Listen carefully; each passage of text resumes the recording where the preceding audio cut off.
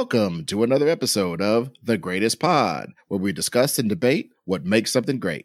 I'm Ed Greer. I'm Ron Swallow. And I'm producer Bill. And today we have an episode for you. It's a bit in the zeitgeist. It's a bit on everybody's lips. It's representative of what everybody is excited about in media right now. And that is the greatest Superman analog, the greatest non-Superman Superman character out in the media right now.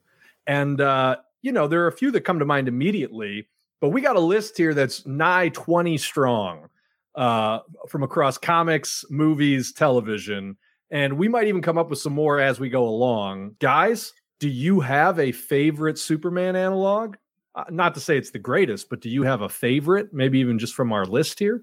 One of the ones are on the list is Captain Marvel, and I really like Captain Marvel in the comics a lot. The Marvel version, Captain Marvel Shazam is good too.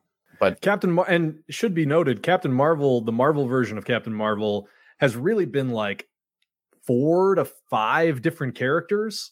Yeah. I mean, because it started as Mar-Vell of the Kree, then It was Monica Rambeau, who then became Photon, and then it was Genus Vell, Mar-Vell's son, and then finally Carol Danvers.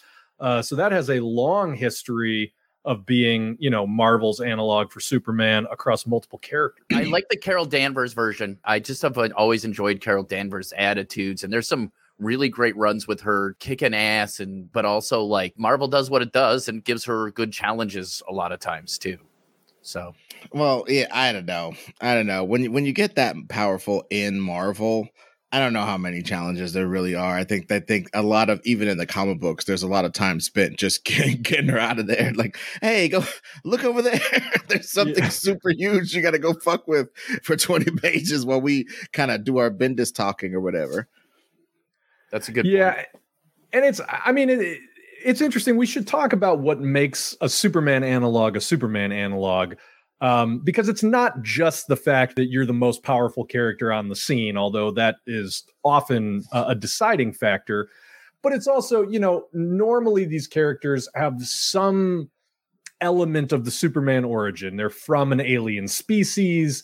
They're the only one of their kind. They were raised in a bucolic, farm environment and then came to the world or just raised outside the world in general and then came to the world to do good.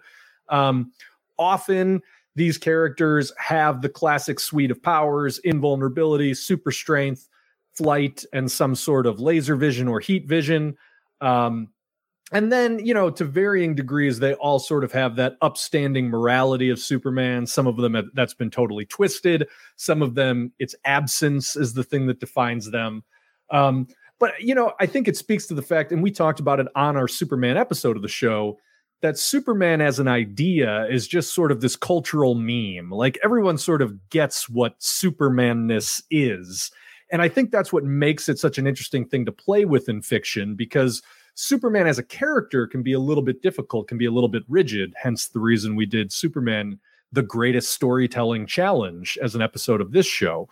Mm-hmm. And once you break the parameters of Superman's specific story, that iteration of this archetype, you could do some really interesting things.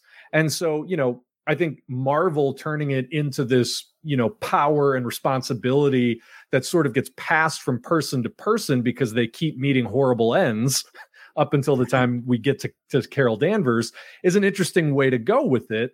But Marvel has a couple other characters too who fit the bill of a Superman analog. Classically, at least if you're an 80s kid, Gladiator of the Shi'ar Empire was created by Claremont and Byrne to sort of be, their version of Superman in the story. And then one of the ones that I have a real soft spot for is Blue Marvel. And Blue Marvel is a character that's since been retconned into the Marvel universe. He's not that old, but he was created to be this 1950s Marvel character who, I don't know what the exact story was. He might have gotten lost in like the negative zone or something. Yeah, it was something like that. Kevin Grievous came up with this character, and his origin, anybody could like look it up, but like it's basically that sort of like kind of Captain Marvel-y transmutation energy situation thing. And he's just capable of pulling from extra dimensional sources and from our universe itself all kind of energies to do all kind of just like even uber Superman stuff. I think toe to toe with Superman, he might fuck Superman up with all the stuff that he knows how to do. And he was essentially created to fill that role, and even more so to sort of fill the role of moral certitude and fatherly presence within the Marvel universe. And I just think that's sort of an interesting, it's an interesting character to have in Marvel, because Marvel is so much about the tortured hero, having that guy who can show up and kind of be the calm in the storm. I've always liked him. I normally read him in Marvel in the context of big event series or team books. Yeah. He was leading their cosmic team for a while, like when the Galactus. Ultimates. Yeah, the Ultimates. The 616 Ultimates. Yeah. That eventually had fucking Galactus as a team member. Like, hey, let's me, everybody, and Galactus roll up to the battle. It's like, what the fuck? Yeah. This is absurd at this point. I liked it though. I'm a mark for crazy cosmic stuff, as we found out in my New Gods episode that I really took the reins and ran with. So I'm a mark for that. You know what?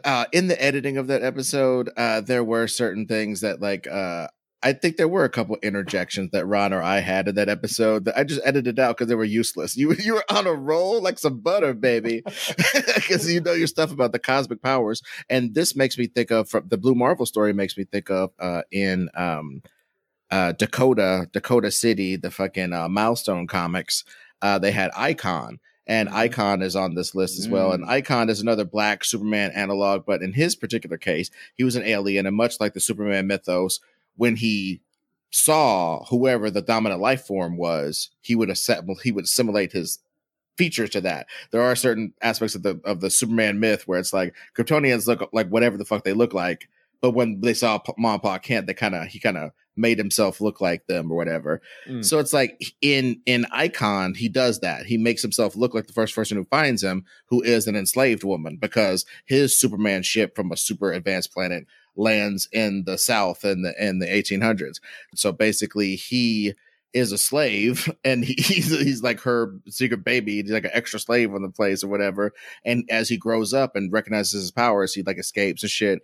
And then you flash forward to him being like a businessman lawyer type today, and he's a Republican because he pulled himself up by his bootstraps by flying, I guess. You know what I mean? So like he's living in a bougie office, and he's doing what he can, but in subtle ways to not draw any attention to himself as an alien being or a super long-lived being or anything like that. And this girl shakes him out of that by like she unwittingly accompanies her boyfriend or some motherfuckers on a robbery, and they happen to be robbing this dude's house. And he uses his powers to thwart them, and then she's like, motherfucker, you got powers? Okay, yeah, we were stealing from you. That's fine. Okay. You got powers and shit is this bad in the streets. What the fuck are you doing? And kind of goads him into being the most powerful superhero in the Milestone universe. So I thought that was a really interesting twist on like Superman, where he lands is a big thing amongst all these characters, right? Superman landing in different places make him different sorts of people. Absolutely. Yeah. That's been examined in the course of Elseworld stories from DC as well, which we're not going to really get into in this episode. But obviously things like Speeding Bullets, where he was adopted by the Waynes, Red Sun, where he landed in Soviet Russia, that sort of stuff. The Nail, which is kind of a classic Justice League story where, he landed somewhere in Kansas, but the Kents got a flat tire on their way to go pick him up. And so he ends up being abducted by the government, essentially. And so we never have Superman, which I think was also a story point in Flashpoint, if I'm remembering correctly, in the alternate universe there. Yeah. So that's always interesting. But yeah, like I said, a lot of that is done in the context of DC kind of fucking with their own myth.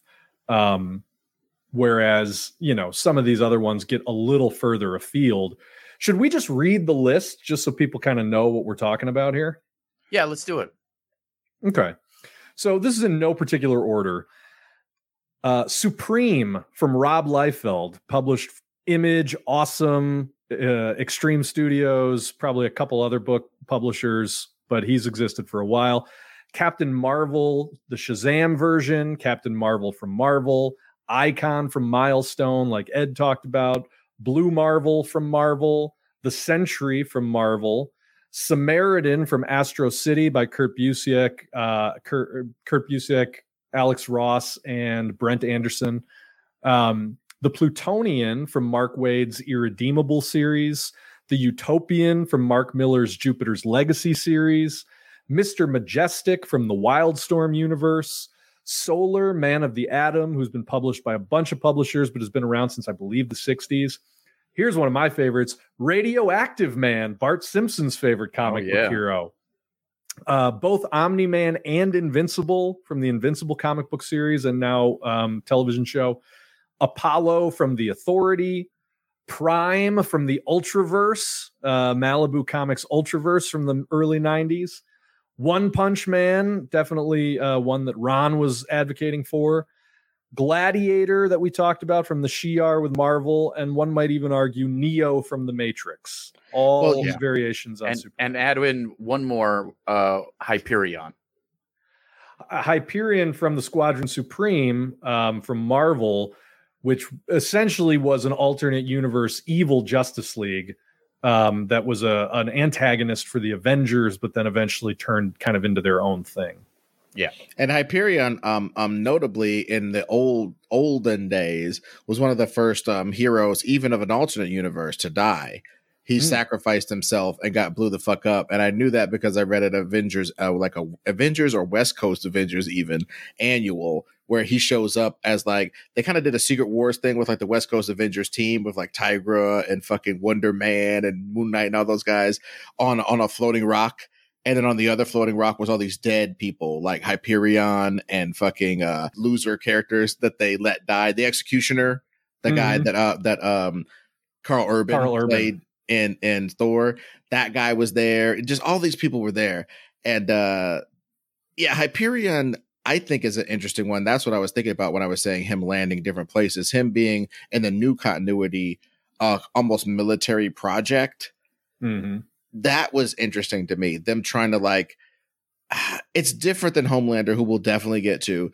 These people trying to like discipline you and control you and understand you when you don't understand yourself and you don't understand where you come from. You don't understand where your urges are coming from and how to use your powers, and they can instruct you as to how to do that. So then you get this weird half-life and this weird, I don't know. There was something cool about the fact that he was so powerful, but he couldn't have a life. He definitely didn't have the cool life that Homelander has. I mean, Homelander's life sucks and he's awful, but he is having more fun than goddamn Hyperion ever had in those J. Michael Straczynski comics. There was always this huge cross to bear. I think maybe that's what Snyder was looking at when he was trying to do Superman or something. You know what I mean? Like this cross to bear of being Superman. Yeah, I mean, that wouldn't surprise me, first of all. But second of all, that's something that they get at a little bit with Dr. Manhattan, too, in Watchmen, who I didn't put on this list because I just feel like the whole story, the power set, kind of everything about it, other than the fact that he's the most powerful hero in that universe, is pretty far afield. But definitely writers love to play with that idea of like, America is the world's superpower, and that comes with a certain amount of guilt and responsibility. And what happens when you personify that in a person? And I think even, more to the point with Hyperion, what happens when you personify that in a person with a certain amount of naivete about the world, and where you're just kind of inculcated or indoctrinated into this certain way of thinking and the righteousness of the American struggle, and sort of how moral is that, and how does that affect your life and your view of the world? It's an interesting story, and it's something that I think is, a pretty obvious metaphor. Because one of the things that I think is interesting about Superman is the being the last of a group. Which ones on this list match that thing? Is there anyone specifically? I mean, Icon, I think I don't know enough about his alien backstory. He really didn't kick it with too many more people like him. I think there was a guy named DMZ on the Blood Syndicate gang that was technically part of Icon's species. They found out because he had similar power set and stuff. But I think they kind of like, two Klingons ain't necessarily going to be friends. You know what I mean? Right. Omni-Man from Invincible kind of had a really smart twist. Spoilers if you have not read the Invincible comics for what might be coming up in the show, but like, you know, it was originally presented that he was the last, or he was not the last survivor of this race, but he was just an emissary of this very peaceful race. Turned out that, you know, no, they're warmongering conquerors. It's an empire. He's trying to prepare Earth for for conquest by the empire. But further down the storyline, again, spoilers, it's revealed that a disease has essentially wiped out 99% of all of what was the name of their planet? I'm forgetting off the top of my head. A disease has wiped out 99% of his people. And so there were only like 50 of these guys left in the universe. And they were on this desperate mission to sort of find a species with whom they could repopulate their entire population. And that was part of what Omni-Man's mission on Earth was to find out if they were genetically compatible. And so that was something that they held off a long time in the comics. And I'm assuming, you know, you might go another season 2, even 3 in the show before they get into all that. But I thought that was always a smart inversion of sort of like the last of a doomed race. Yeah. Viltrumites. The Viltrumites, that's it. And they kind of did it like that, a little bit how Byrne conceives of Krypton, right? Because like Krypton didn't blow up in Byrne's thing, I don't think. Or if it did blow up, it blew up basically because of this fucked up disease that was fucking up the Kryptonians. It was like some weird super mold or something. And then it blew the planet up. Yeah, there was a whole, I mean, it was a whole thing. It was like, and then it started with a genetic civil war. And then like everybody, the whole thing was crazy. But yeah. But again, because the last of a kind, a lot of times they avoid that. And I want to circle back to Gladiator real quick. I always had, you took the words right out of my mouth about Gladiator, in that I like the fact that he was Superman in our world, but they made it very clear that he reached that through all kind of like psychokinetic powers that were probably boosted by an external source. That was one of the dopest Marvel Universe entries of all fucking time, where they revealed that basically Gladiator might not be able to do all the boastful things he said, like moving planets and pushing suns and stuff, but he can do basically anything he thinks he can do. And when his confidence is shaken, he can experience extreme losses in his power, which means it might not be exactly inside his body. It might come from psychokinetic or some kind of energy manipulation to make it seem like he's super strong, to make it seem like he's invulnerable. In reality, he might be making various force fields or something, or doing other sort of almost telekinetic, psychokinetic stuff to do all these super feats. That may be how he's doing it. They even left it kind of empty. Like, I don't know. That may be what his deal is, that his power can fluctuate if his confidence goes down. And I was like, that shit is awesome. That's fucking dope. Awesome. Yeah, I love that. That it does feel like they were raised in the religion I grew up in, but you know, still. The secret. He manifests his powers. The Gladiator secret. Oh God, that's funny. No, but I have not read a ton of comics featuring Gladiator. You know, he was in the Secret Wars series from, you know, circa 2013, 14, 15. And then obviously he's in all those old X-Men comics that of which I have not read a ton. But encountering him on the X-Men TV series, the cartoon in the 90s, I was always struck by his design. Like, that is a bonkers design, but it's dope as hell. And like, that was one of my most beloved action figures when I was collecting all those Marvel action figures as a kid. Like, Gladiator was sick because he was he was noticeably like wider and bulkier, like more ripped than any of the other action figures. And just that, like, the super bright red with the dark blue and then the mohawk, like, it is just sort of a gonzo version of the Superman suit, and it works, man. Like, it's really good. Yeah, he's fucking badass. Oh, and just real quick, when he beat the fuck out of the Fantastic Four, they have this issue where he's like holding Ben Grimm with like one hand in the classic John Byrne pose he liked to do with different people. Fucking Ben Grimm's bent over his hand. He's got like somebody in a headlock. He's smacking everybody up. Everybody's getting beat by him in one image. and it was just like an ill ass issue of the comic to like see them laid low. But like Superman coming into the Marvel universe would wreck fucking shop, dude. He'd have to run into Blue Marvel and Galactus and Jesus and stuff for it to not be a murder zone if he chose to do that. Right. Now the question is Thor's powers magical? Yeah, I was hesitant to put Thor. Oh, you're saying to fight Superman? Yeah. No, he doesn't count as a Superman analog. I don't think. I don't think so either. He's an Asgardian. He's super strong, but he doesn't even fly. You know what though? I got to file an objection. I think Kirby knew exactly what he was doing, and Stan Lee knew exactly what they got a primary colors, blue and red guy that flies. Is I think that they decided that if DC goes humble, we'll go boastful. If DC goes sci-fi, we go religious. You know what I'm saying? Like, I think it was like almost like he's a counter programming to the Superman ideal. So it's like, you can't have him be like, Thor is just boastful enough not to ever get cats out of trees or no pussy shit like that.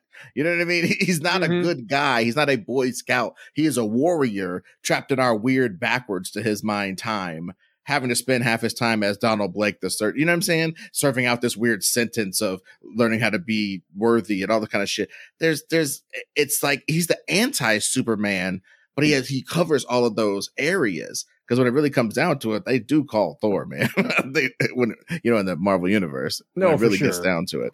But yeah, he's not iconic like Superman. Even though, I mean, people can argue it right now, but over the course of time, I just think he's a different thing than Superman. Superman is the GOAT. He's the guy who started it. Yeah, I mean, I think, and even within like the fictional reality of the world, Superman is sort of seen as this iconic leader. He's the one that you're happy to see arrive. Like, he's the one that will try to calm things down. I don't know. Thor, I think just as a character, both his origin, his power source, and the way he acts is just so far afield. I'm just not sure if it counts. Yeah, definitely. I'm just saying that I've been saying he is the anti-Superman. Yeah. I did want to make special mention, Ron, you asked if any of these guys sort of had the last of his race thing going on.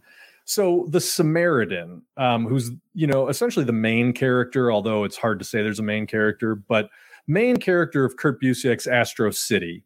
I'm sure you've seen this character if you're at all familiar with those comics. He's got the red bodysuit with kind of the eagle crest on his chest and the blue cape that like wraps halfway around his body. So he's not an alien, but he was sent back in time from a dying Earth in the far future. And then he was the first man to travel in time. It was like the moonshot of this post-apocalyptic Earth was to create a time machine and sent, a specially trained individual back to stop the events that would lead to the apocalypse. And in traveling through the time stream, he was empowered by, they call it the Empyrean fire in the Astro City universe. And it gave him essentially Superman powers. And he arrives and stops actually the Space Shuttle Challenger disaster. And that was sort of the historical fiction branching point of the Astro City universe. But he, I think is maybe the closest fit in that he's like the last survivor of a doomed future as opposed to a doomed other planet. Yeah, interesting character too. Like he's got the same type of attitude as Superman, that never give up attitude, which is the most one of the bigger parts of it. I'm trying to remember, but there was this one part where like he got cast out of existence and then just was like, no, and fought his way back into existence. You know what I mean? Like that's the type of thing that Superman would do too, where it's like, well, we put you into this different, like whole different dimension. And Superman's like, no, I'm not staying in this dimension. I got to go back and save Earth. So yeah, the character is actually really cool because a lot of the stories, due to the nature of his powers, deal with the idea of kind of making invisible changes to the timeline. Because obviously, if you're just an average Joe living in the world, you don't realize when somebody's altered history. But because he kind of exists in the time stream outside of those changes, he's like the only one that realizes when it happens. And he ends up getting antagonists who can do the same thing. So they have these battles through the time stream. And like, at a certain point, he was erased from existence through the machinations of this time travel plot and had to like find his way back into existence from outside the time stream. So is that kind of what Morrison jacked for when Batman fought his way back into time through all that shit to through the, you know, I see quite, but yeah, there's a glimmer of the same idea. I mean, there's just like a glimmer of like and I think Mark was saying that his ending for Irredeemable is quite similar to the ending of, you know, All-Star Superman. Also, Superman, I think, beat them to publication. But he was like, that's awful similar. And as I was writing the end of mine, I was like, that's already kind of happened. Are people going to receive my ending the same way? You know what I mean?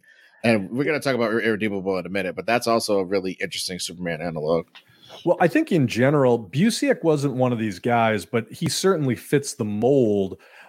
It's well known that around the year 2000, Mark Waid, Grant Morrison, Mark Miller, who's also on this list with his own version of Superman, and then another writer named Tom Peyer, the four of them got together and put together this amazing pitch for DC to essentially relaunch Superman. Like, how do we take Superman back to basics, start it over, update it for the modern era, at a time when the character had really been floundering since the Death and Return storyline in the early 90s. These guys kind of got together of their own volition to put together this pitch that was infamously turned down by DC Comics. All those guys would go on to write multiple versions of Superman, both officially in canon for DC and in their own creations. Busiek might as well be the fifth Beatle on that one, because he's a guy who I think has a love for and understanding of the character that really shines through. And he ends up taking that love and putting it into Astro City and the Samaritan. And no doubt a lot of the ideas that went into the Samaritan stories are just ideas that he came up with for Superman, you know, over the years and refined for his own version of the character. Yeah. So Busiek, Waid, fucking... I think it's interesting to look at the different people who have put their hands on Superman and then comparing kind of their styles to the Superman analogs. Like you talk about, like Mark Miller is kind of he's not a bargain basement Grant Morrison. Did I say that? You just said it out loud. You said it out loud. I heard it. So like when you look at what he did with Utopian, I think it's very interesting how he decided to make Utopian a tiny bit more complicated person before giving him powers. Like he decided to make him like a grown-up person who goes and finds a weird island that gives him powers, gives him and his party a bunch of powers. So it's like the mysticism slash alien technology slash unknowable Arthur C. Clarke magic technology aspect of how he got his powers, and him coming back to a depressed America, like an America in the middle of a depression, and him and his clan come back with superpowers and how that affects the ability of the world. I think that's interesting because honestly, Superman comes out in real 1939 and starts throwing cars and being super. I think by the 60s, I think that's why, editor's note, you can check out our Superman Greatest Challenge episode. We posited that any Superman world worth its salt has to be a super sci-fi world. You know, we're going to different dimensions. We're dilating time. We're doing time travel. We're doing all kind of crazy shit in this world that Superman occupies, because on a level, him being there would have evolved us. Just him observing us and us observing him would have evolved our technology. And the people who, you know, like Batman, like all these people, like Lex Luthor, that class of human that looks at him suspiciously at times and wants to stop him, would develop such and such technologies, and the slough off of them and the armor wars, you know, Tony Stark-esque armor wars therein, the inner gang of it all. All this technology would spring up from this challenge of this super being. Yeah, and I mean, I have a huge soft spot for Jupiter's Legacy as a comic. Can't necessarily recommend the TV show, but as a comic, you need to check it out. Miller embraces everything that you're talking about, Ed, and I think what makes that character even more interesting, because he's shown first as being like this man of purpose. You know, he goes and actively seeks out the power that essentially turns him into a Superman analog in order to help, like he knows he's going to save the world if he could just get this power. It sort of turns him into an entitled asshole when he gets it. Like, And that's one of the central conflicts of that first volume of Jupiter's Legacy, is that, it's a very father knows best paternalistic mentality that this guy brings to his Supermaning. Like, he's very quick to reprimand anybody, and like he just has a certain sense of like, we do it this way because that's the way to do it. And in a lot of ways, like, he's almost a more Ubermensch type figure, in the classic Nietzschean definition of the world, because he's self-made, because he's this guy that went out searching for the power, like made it his life's mission to get it. And then once he gets it, he becomes a little bit entitled. He becomes a little bit of like, well, this was my mission and I achieved it and I saved the world. And so I just fucking know better. And like that rubs people really wrong, which is an interesting, I hadn't seen that before. What's that? Including his son. Well, definitely including his son. Yeah. But I think the reason I bring that up and respond to it is like, the idea of the Superman archetype is sort of infinitely explorable if you just find those little nuances. We talked a little bit about, well, what if he's raised by the military industrial complex in the case of like Hyperion, and that turns out very different? Or, what if he starts as a man in search of power, and how does that go a little bit different? And I think that's what's interesting about all this, is because Superman as like the archetypal superhero, it's always assumed that kind of everything goes the way it should. He has that humble, bucolic upbringing. He's not overtly ostracized by the world. He has this innate sense of responsibility to go with the power.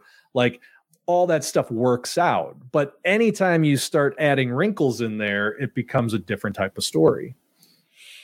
Makes sense. So is that why? Is that why we start to almost immediately gravitate to these weird, darker archetypes of them, or these more? I don't want to say more complicated, because some of them are just, I'm nihilistic. I like to skull fuck the ancient the ancient Sphinx. I like to skull fuck the Sphinx before morning, and then I'll go carve my name into the moon with my dick and all this kind of. It's like, there are people who think that that's what a super person would do, and I'm kind of discounting that type of bullshit. But when we get to the Homelanders, to a certain extent, the Hyperions, to a certain extent, the Plutonian. The Plutonian. Or the Plutonian from Irredeemable. The Plutonian. But honestly, bro, I want to talk about the Plutonian, because honestly, this concept that like you could be with us and like us for your whole life and then sort of snap is the interesting part of that so-called bad Superman deal with that. You know what I mean? Like this sort of person who's on the edge, not really understanding how to be with us really, but we've struck this tenuous accord of you save me and you help me and I'll give you love. But like, if that covenant is violated on any level, this person doesn't understand reality anymore and has the power to affect everybody after they snap. That's the interesting thing about Irredeemable to me. That was what sets it apart to me than, from a lot of other stuff. Yeah. I mean, that's also sort of the thrust behind Injustice, which was the DC video game series that completely blew up and has since been a best-selling comic and an animated movie, and like has just sort of infected a lot of their publishing. That was also the central conceit, is like, what if there was a character like Superman, in this case actually Superman, who served that role, faithfully and admirably for a really long time, but then just hit a breaking point where, everything went wrong. I think that there's a certain draw to that, because I think it's relatable in a lot of ways. Sadly relatable. It's sadly relatable, but also, I think you discount when you start thinking about Superman how much pressure would actually come with being that. Yeah. And I think that, we live in a world where a lot of people are feeling overwhelmed living their non-superpowered lives, with just the responsibility in their office or their workplace or for their own family. And so just that feeling of overwhelm being dialed up to like a planetary scale level, I don't know that it always makes a great story, but it certainly, I think, is relatable to a lot of people. Well, and also there's just look, and there's just a group of people who literally, if they got Superman's powers, would just rule the world if they could. That's why they love. That is a little bit of a different class of people, though. But go ahead. Yeah, but that's what I'm saying. Like, I think some people watch those things and think, "Oh yeah, I mean, I get that." Like, it's why they liked that the Snyderverse so much, is they liked the idea that Superman. They think it's more realistic, but that's because it's more realistic for them. It's the people who think that you're lying when you say you support women in whatever way you support women, because obviously you're just trying to get laid. You don't really feel like that. You know what I mean? Like, it's those same type of people who are the same type of people who like, well, if you had superpowers, you'd just be a god. That's just what you would do. Like, why? Why can't we be a person who would do their best to make good decisions? And don't get me wrong, I'm not saying I'm that person. I'm saying that there's plenty of people who could be that person. Well, there's a negativity to discounting that. Yeah. Yeah. And that's the problem I always have with that outlook.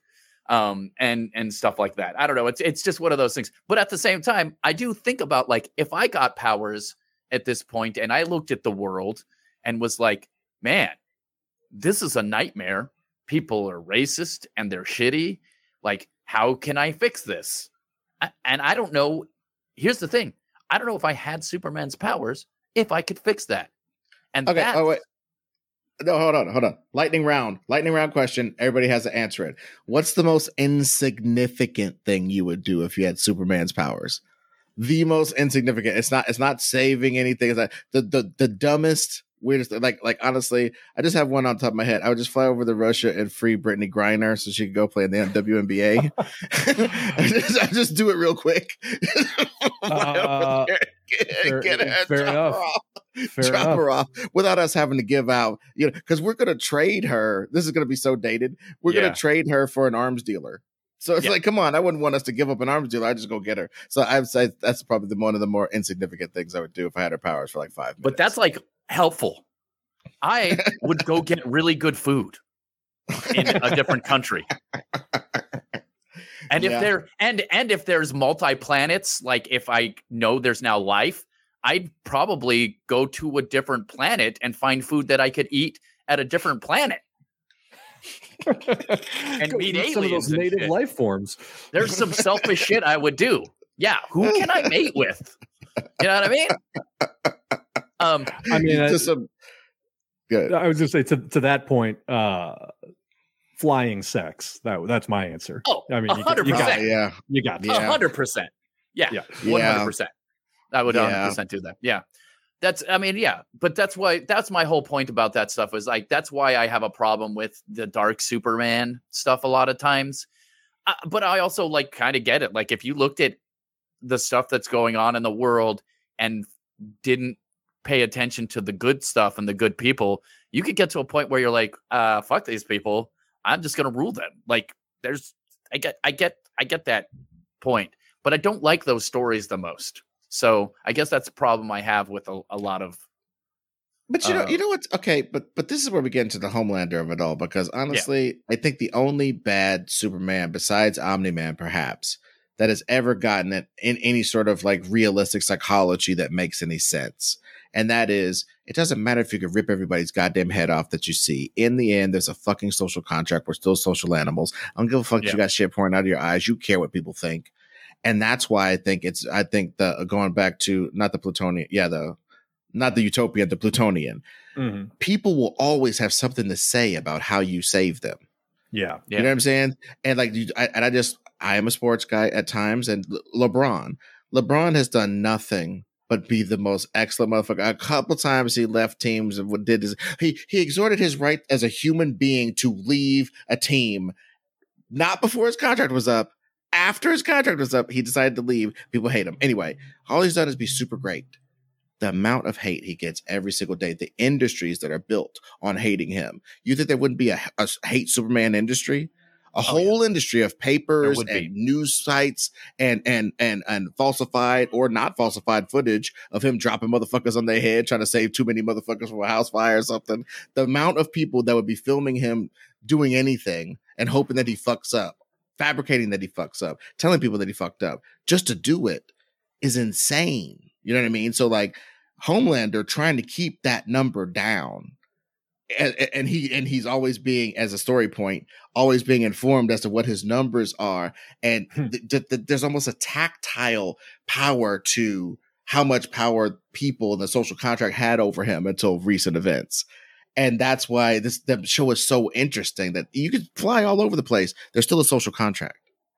Yeah, I think it's interesting also the difference between the show and the comics, and that's not something that I've heard talked about a lot, but like. In the comic books, I mean, Homelander was essentially this nihilistic hedonist that just indulged every whim because he knew that everybody was afraid of him and nobody could stop him from doing what he wanted to do. I think the interesting twist that the show puts on it is that because he was essentially raised without love, right? Like in his entire life, he's never known love. His one weakness is approval seeking. And as a character in the show, all he really wants, and I think they do it cleverly, is like all he really wants is love, but not in a way that's overtly pathetic, in a way that's horrifying. Because to him, love essentially means like subservience and perfect deference. Like if you let me do whatever I want, you praise me for doing whatever I want, that is love.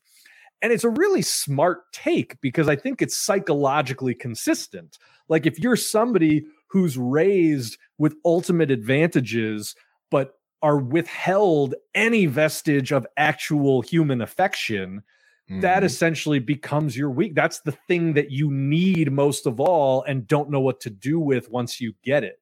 And that makes for a very unhinged person. But I think that the way that they turn that into him being obsessed with his poll numbers, him being obsessed with the son that he has, even though he doesn't seem to care about that kid as like a human being, him being obsessed with, you know, the woman that he had the affair with to have the son, even though, again, he doesn't seem to really relate to her as a human being, even his relationship with the Nazis, with Stormfront, where, you know, as you see in season 3, it's like he really is just concerned with how she thinks of him and doesn't even really need to think about any attitude he has toward her. It's scary as shit, but also in its own way, like pretty funny, just the way that the extremes that they take with somebody who is just so pathologically in need of affection at all times. It's like they turned a comedian into a superhero. Okay, I'm sorry. That's a terrible thing to say about my people, but that is so real, though. God damn. I mean, yeah, you said it. I didn't. That's that need for approval. But see, but that's why I am not funny sometimes because I'm fighting the power. You see? Yeah. Same here. That's why some of my jokes don't work. Just to, you know, I can't fight the man. Too much. Yeah. It's just But so that is an interesting discussion point, though, because I think one of the most underappreciated aspects of actual Superman is that the character, and we talked about this in our episode about Superman, but the character is coming from a very humble place. Like he is actually selfless. Like he actually will do good things just because he feels like he has the responsibility to do those good things. It doesn't come from a place of approval seeking or trying to stroke his own ego. Like he's essentially presented as a man who has his ego completely in check. And I think in a lot of ways, that's what people find unrealistic about that character, is perfect control over your own ego, which is why I think with a lot of these analogs, you start to see different aspects of that interrogated. Like, all right, well, what if not? You know, everything from Gladiator's, you know, when his faith in himself goes down, his power goes down, all the way up to Homelander being, you know, the sociopath who with a bottomless pit of need for affection and worship. It's an interesting thing to explore that relationship between power and approval. Yeah. You know what I mean? Because I think even in our world, you see that so often is like people who are elevated in any way, the ones who go off the rails are invariably the ones who need the approval of everybody telling them that what they're doing is right and great and awesome and what they should be doing. The people who seem to hold it together a little bit better are the ones who are self-assured enough to not have to need that all the time. Yeah, absolutely. So also, I was going to ask, where do you think Apollo lies in that from the Authority? You know, I've never loved Apollo because it was a very of its time thing where, you know, Midnighter, I think, became a little bit more of an interesting character, but it really was just a writer having a laugh by going, hey, what if Superman and Batman were gay together? And then you just create two characters who are like extreme versions of Superman and Batman who are gay together. And so, you know, Apollo is Superman, but he has a more kind of overt solar power where he can shoot energy blasts and create force fields. Midnighter is Batman, but he's such an unreal martial artist that he just kills everybody with his bare hands. And they are passionate lovers. And like, I don't know that there was ever much more to the character, certainly of Apollo, than just being that. Yeah, and I'll say from all of the readings, so they've definitely, the one thing that has withstood the test of time is, you know, them being like together and like roaming the streets and shit and being like sort of outcasts from the program that made them and shit like that. There was something to their relationship, and you got to see a little bit of it before Stormwatch and stuff. It wasn't just like all of a sudden, you know, two characters are together because it's goofy. It's like they kind of came up together, and there was a little there as far as Warren Ellis writing Stormfront, leading it into the Authority. But after the there of their love and their sort of their voices, they had different voices when they talked to each other. But I think other than those two things, and last things last, the overt solar power that you mentioned was pretty interesting, because sometimes he would run out of power and they would have to like push him out an upper atmosphere near the sun and let him fall until terminal velocity. And the whole time he's gathering more and more solar energy. And so when he gets it all the way metabolized, he like wakes up and shoom, flies off and attacks a whole fleet that's attacking the world or something, you know, real fresh shit like that about him being a real solar battery. I thought that was a real good. Honestly, if I was the guys at DC, I would have bought Wildstorm so I could fucking throw Apollo into the sun, as it were, and make that a Superman thing that actually gets used a lot. A Superman weakness of him just like, sometimes my solar gets fucked up, man. Yeah. Sometimes we're on the dark side of the moon too long, or we're in deep space too long, and I can't really do it like that. I really wish they would do that, man, and it would make some great adventures, in my personal opinion. I'm with that. I was going to ask you about... there's a few of these people on here that I have not read at all. So I was going to ask you guys about this if you've checked them out. You mentioned Wildstorm and Mr. Majestic. What's his character like? How's that guy work? You know, that was sort of a thing in early Image, was to essentially create a Superman analog that was just a murderous asshole. And so Mr. Majestic is an alien named Majestros, and he comes to Earth and, you know, dons a red bodysuit with a white cape and becomes Mr. Majestic. And he's essentially like a Superman who will kill you. You know, for a while, I want to say maybe the most significant thing about Mr. Majestic was that Ed McGuinness sort of broke into the industry drawing Mr. Majestic.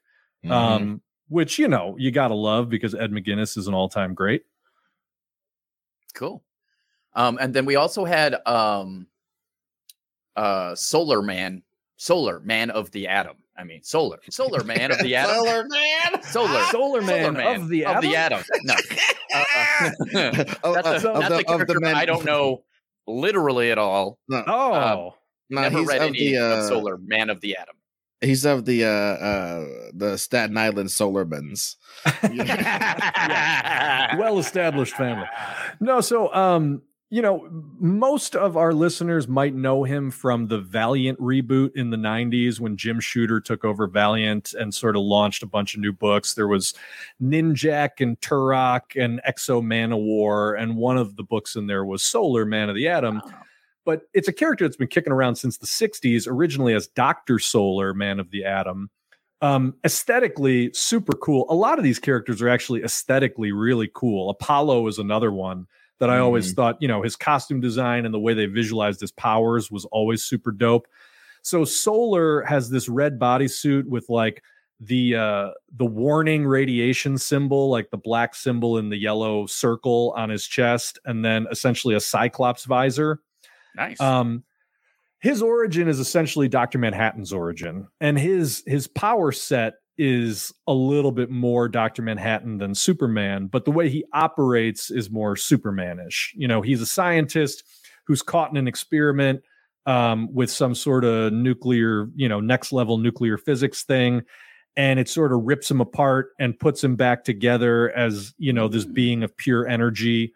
And so he becomes Dr. Solar, Man of the Atom, and he has, various quantum powers. But he then becomes sort of your classic super powerful, I'm going to do good for good's sake and protect the world from sci-fi threats sort of a hero. He was originally a Gold Key superhero, if you're familiar with that publisher. A lot of superheroes from the 60s came out of Gold Key if they weren't coming out of Marvel or DC. Yeah, okay, cool. A Gold Key alumnus along with Turok, the dinosaur hunter, and people like that. Yeah, Absolutely. I remember Turok. I don't remember Solar Man of the Atom, and now I feel like I missed out because that sounds really interesting. Well, you probably remember Exo Man of War and Turok because those got the biggest push, I think, and Valiant's heyday. I think those two got the biggest push because Joe Quesada started drawing fucking Exo Man of War, and then they had Bart Sears on it. Oh boy, my young mind, I was like, look at all the bubble shapes. This guy's got muscles on muscles on muscles. Absolutely. Yeah. I think around that same time, they actually had Dan Jurgens drawing Solar Man of the Atom, which was, hot for me. Yes, they did that because it's so funny, those creators where it's like, you understand this Superman aesthetic, this Superman power set, and the situations you must put a Superman in, and all this kind of jazz. I wanted to mention, before we get too far afield, I want to throw out One Punch Man, because Ron definitely wants to talk about it. But also in the same category, once you go past One Punch Man's like almost like want nothingness or want one thing and get itness, there is something that leads us into Omni-Man and the Invincible People, I think, for a longer conversation. So what's up with One Punch Man, Ronnie? Well, it's this, there are all those concepts of Superman where it's like, what if he was born somewhere else? What if he was raised by someone else? What if he was an angry guy? What if he decided to take over? Well, this is basically, what if he was just bored?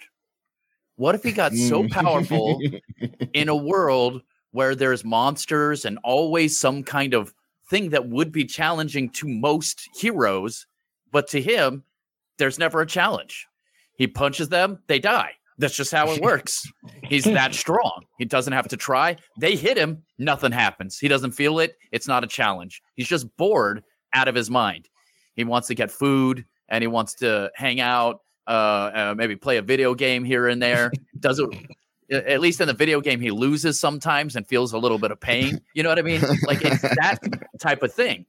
They basically started telling a Superman story, where there's a main bad guy who's arrived and he's beat up all the superheroes. And it's mostly because when he was a kid, he thought it was really sad that people were mean to these cool monsters and always made the bad guys lose. The only thing he's killed the entire time eventually is a monster, mostly because he just wants to be the best monster. So he can't have these other monsters hanging around when he's got to be the best monster. Sure. Right. So, but he goes to fight Saitama and he can't beat him. And Saitama's like, I don't think you're a bad guy. I think you're a hero. and the guy's hitting him and punching him. He can't do any damage. Saitama's not even dodging. He's like, I think we should just go over there and have a conversation. And it's really interesting because it's the first time he's not been bored.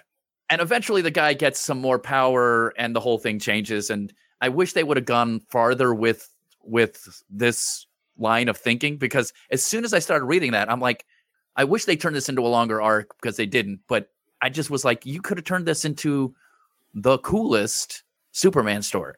Well, so, just as a real quick interjection, that's why I like Grant Morrison's just 2 gins in the morning bullshit authority series that he's doing right now. You know what I'm saying? He's just dashing these stories off. I'm convinced of it. But you know what? They're still great, because it's Superman who's losing his powers, having to help young heroes be better. And he's just like kind of the guy in the chair almost on the team. And he drives around a Superman vehicle because he can't run fast anymore and shit. And it's just, but he's still super, and he's still inspirational, and he's still the best to do it. And he has this little bursts of a little bit of his old self and shit. But even when he can't get that, he's still useful because he's been super in so long. There's something so fucking awesome about that. And that, you made me think of that with Saitama being able to like nurture somebody into being dope, and like that being more interesting, than infinitely more interesting than fighting. That's the type of shit you get in manga, honestly. These kind of uber concepts that are kind of like that. In American bash 'em ups, we just can't stand that type of shit. I found my body like rejecting it on some level, but then I was like, intellectually, I was like, no, this is better. That's an interesting concept. You know what I mean? So thanks for blessing us with that. But so basically fucking that is one way. And the other way, all the way, is Omni-Man, a person who comes from a culture where it's like, okay, if you're weaker than me, I gotta subjugate you. I gotta sometimes breed some of you. I gotta do different stuff. He's got wives all over the world, kids all over the place. He doesn't give a fuck about anything, any kind of morality. He's like if Andrew Tate could fly. I mean, I would argue that actually the Viltrumites have a very strict sense of morality. It's just fucked. It's just might makes right. Yeah. And like, yeah. You know, the strongest should rule.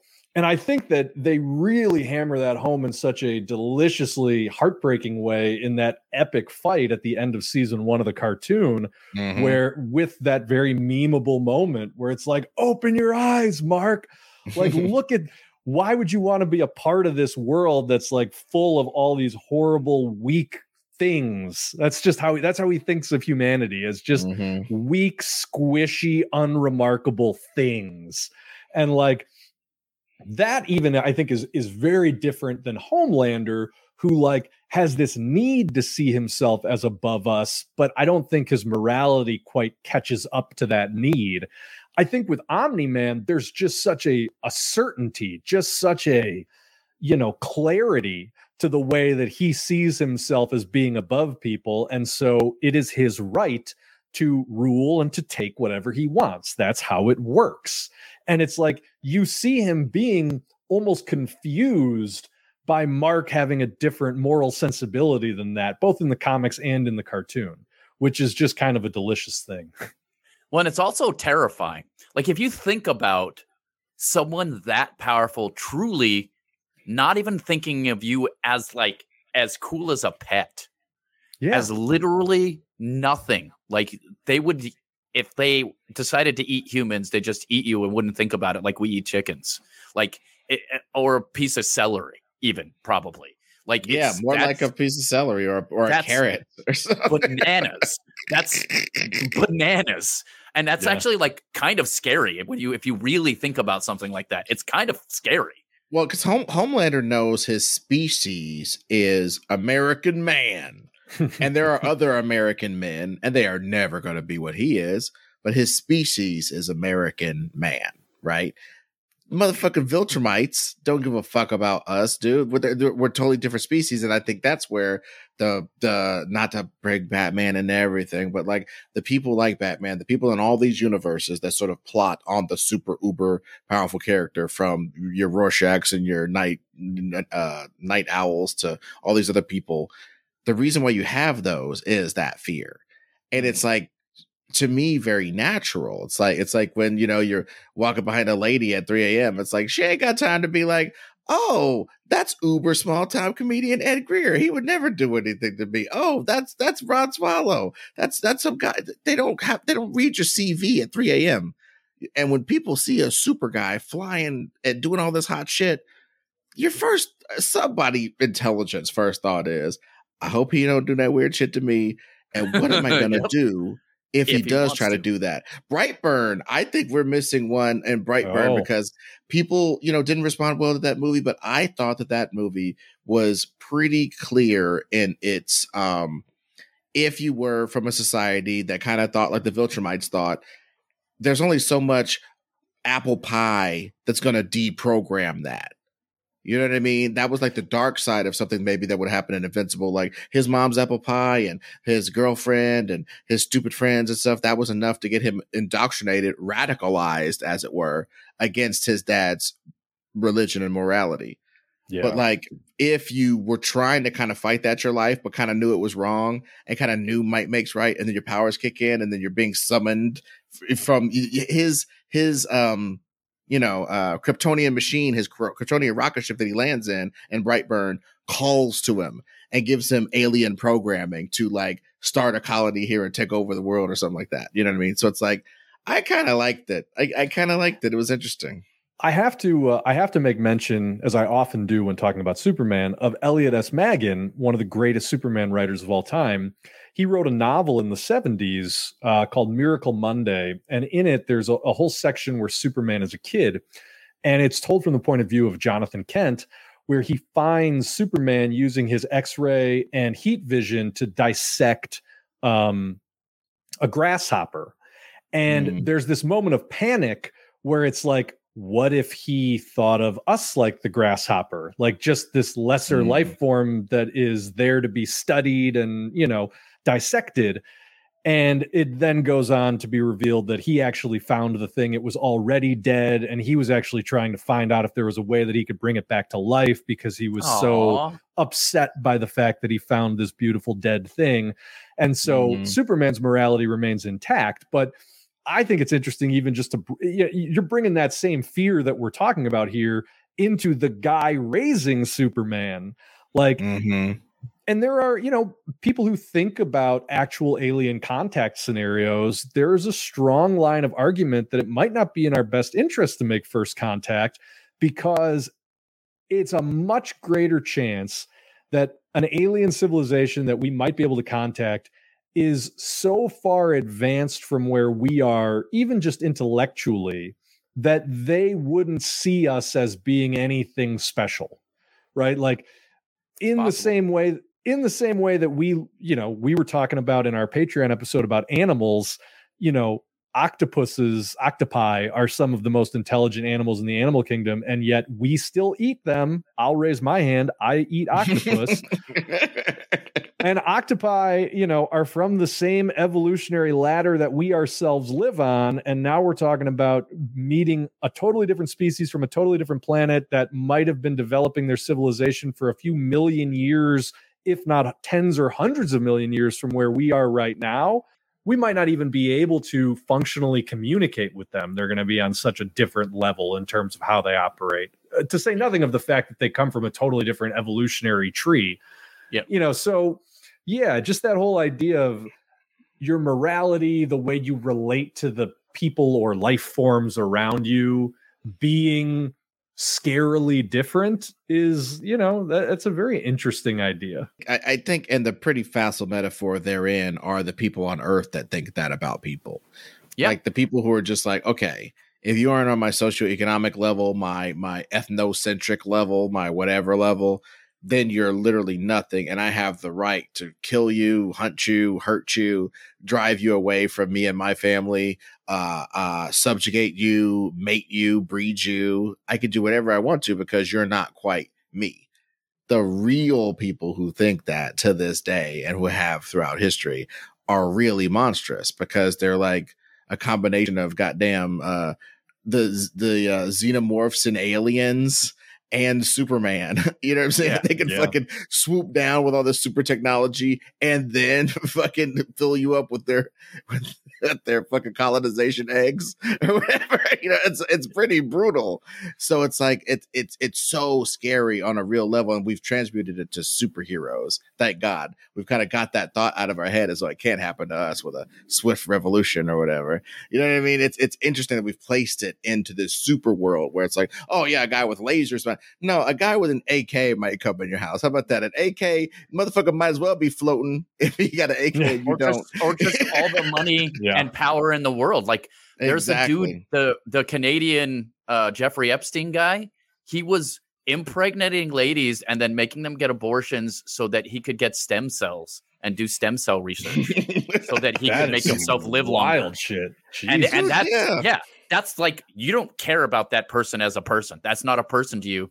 That's a thing that you're using to try to make yourself live longer. And that's insane.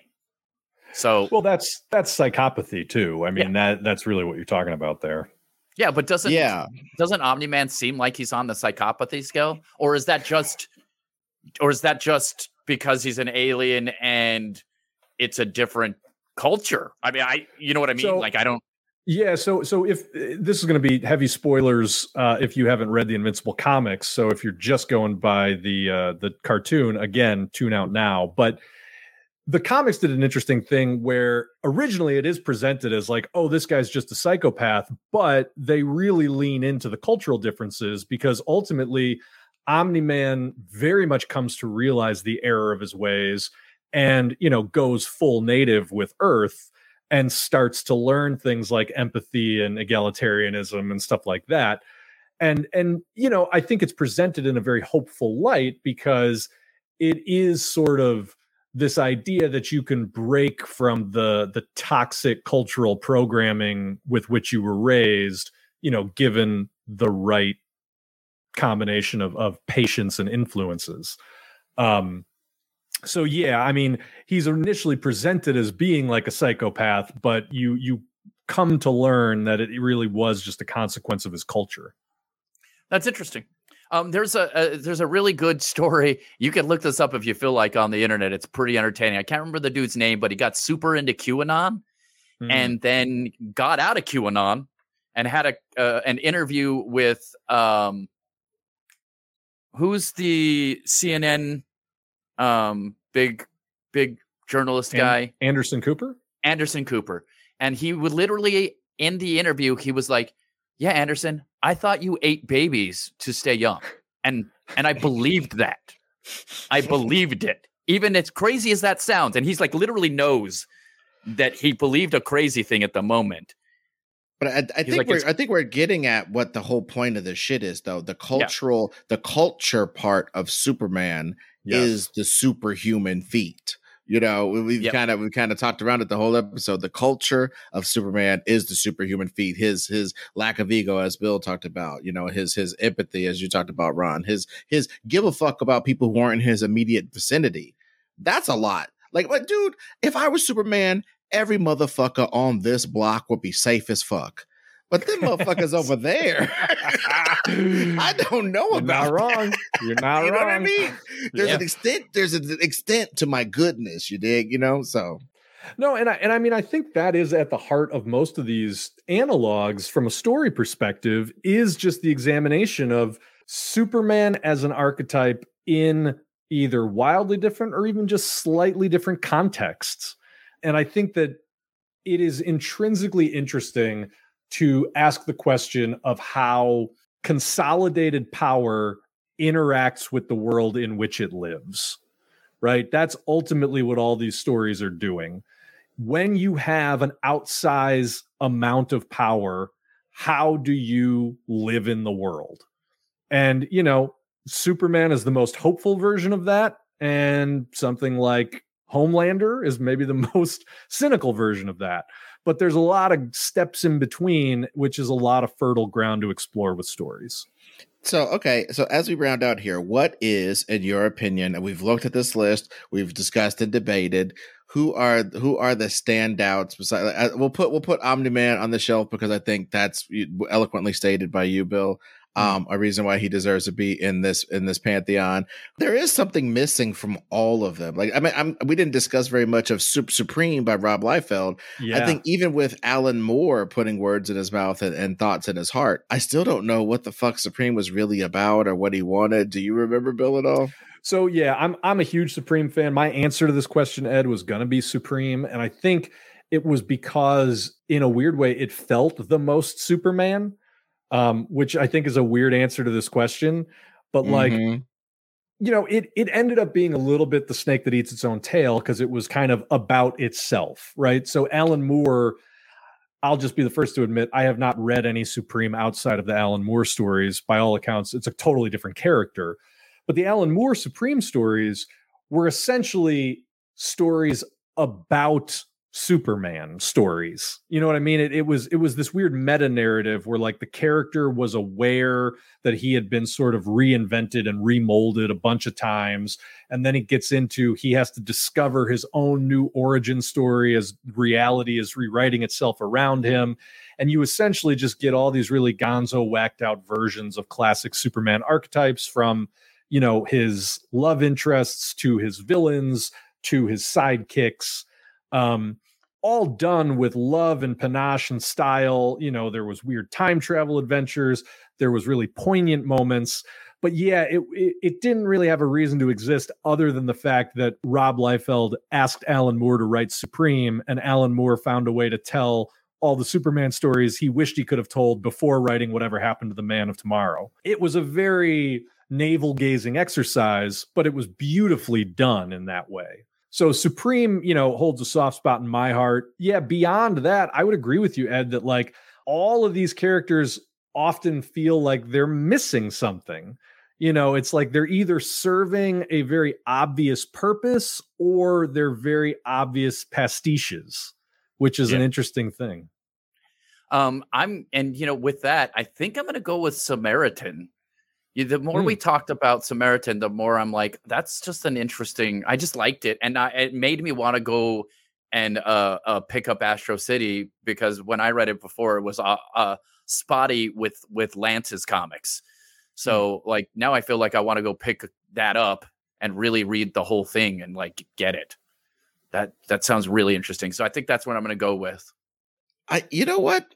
I think if the Plutonian didn't have the exact same ending as goddamn All-Star Superman, I would honestly think that was the dopest, because after he went crazy and fucked up shit on Earth, he went way the fuck out in the galaxy, was fucking shit up. He ran into whole different other cultures to fuck their whole shit up.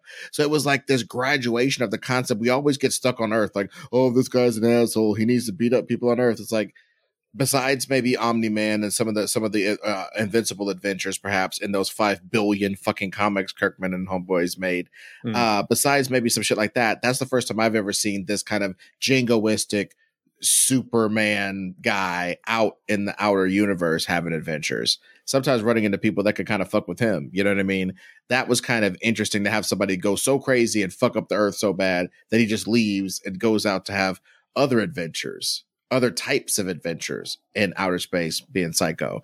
So there's something interesting about that. I just wish I think if they revive it at some point, or maybe give it to me and the rebooted crew for a reboot or something later down the line, I would want to do something with his space adventures, or do something about a Superman who got kicked off Earth. And it's like, you're no longer welcome here, you fucking fuck face. Like they put a kryptonite shield around the world, and they're just like, get out of here, you bitch.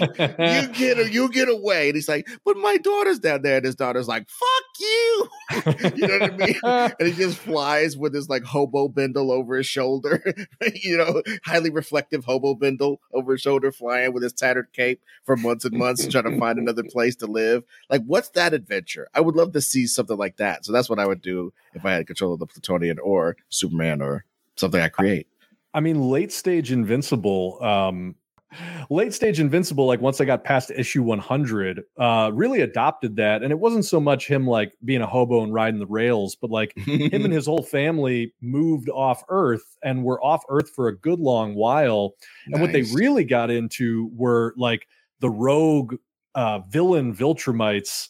Like, they took what an evil Superman could be. They cranked that shit up to 11, to quote Spinal Tap. Like, that was some wild shit in Invincible. So, both in the ways of seeing Superman fuck up alien cultures and seeing a Superman analog be out just chilling amongst aliens, Invincible has some of that for your appetite.